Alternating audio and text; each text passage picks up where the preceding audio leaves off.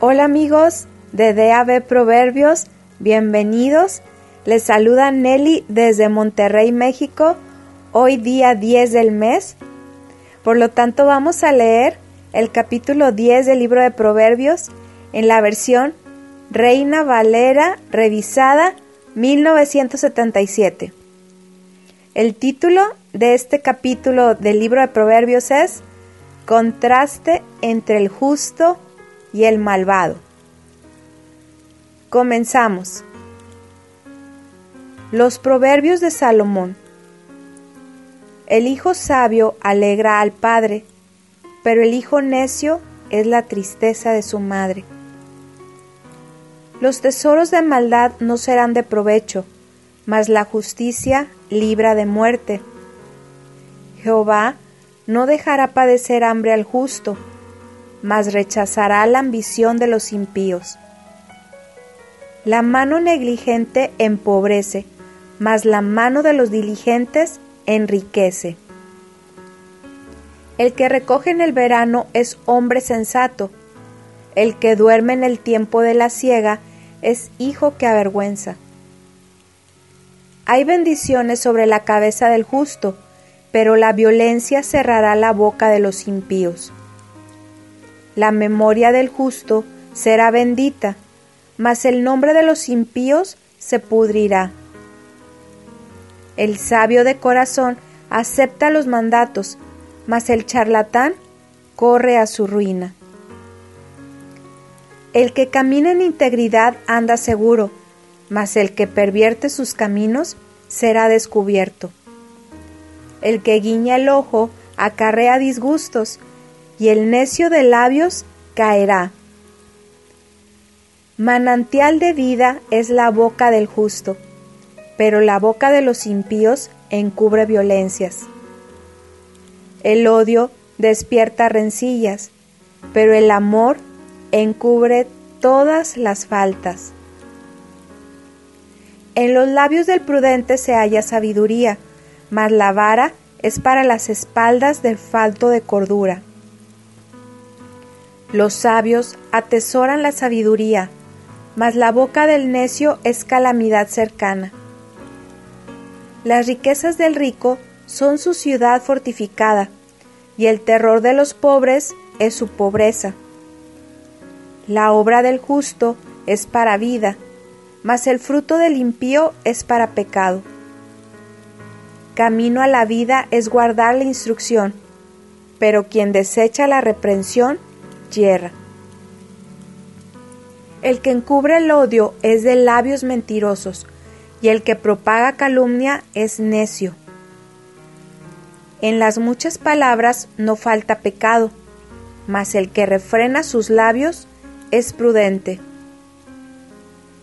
Plata escogida es la lengua del justo, mas el corazón de los impíos es como nada.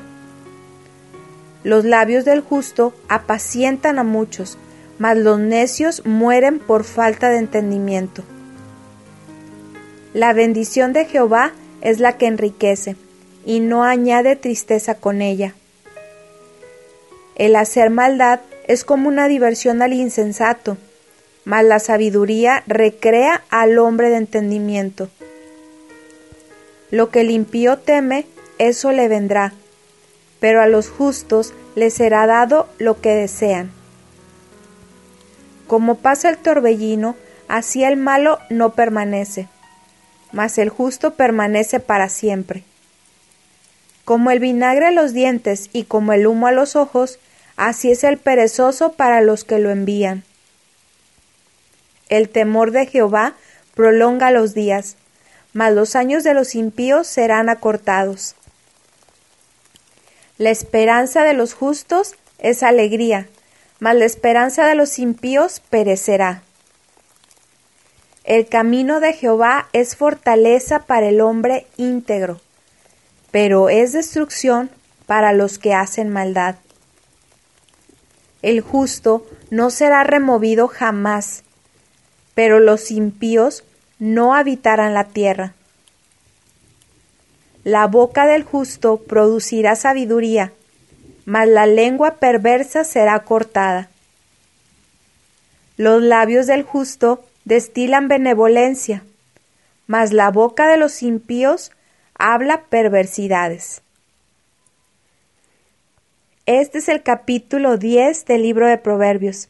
Este capítulo tiene 32 versículos y la verdad es que cada uno de los versículos tiene muchísima enseñanza, mucho consejo.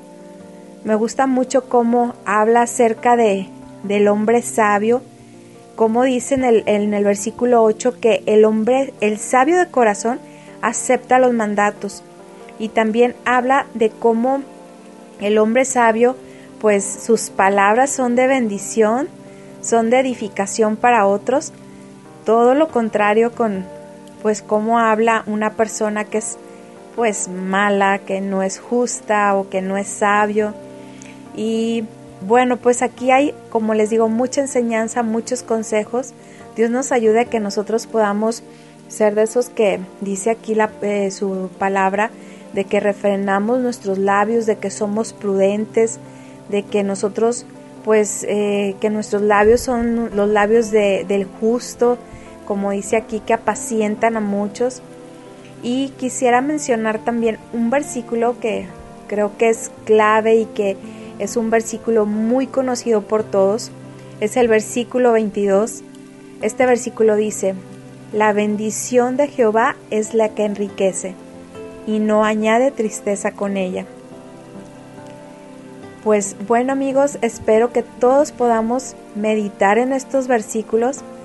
La verdad es que si nos tomamos el tiempo para hacerlo, serán de mucha bendición para nosotros, y podemos también, conforme a estos versículos, pedirle al Señor que nos ayude a ser personas que hablen sabiduría, que seamos personas que hablemos su palabra y bendición, y bueno, pues que seamos usados por el Señor para hablar su palabra y compartir su palabra a otros, a aquellos que lo necesitan, y también a nuestra propia familia.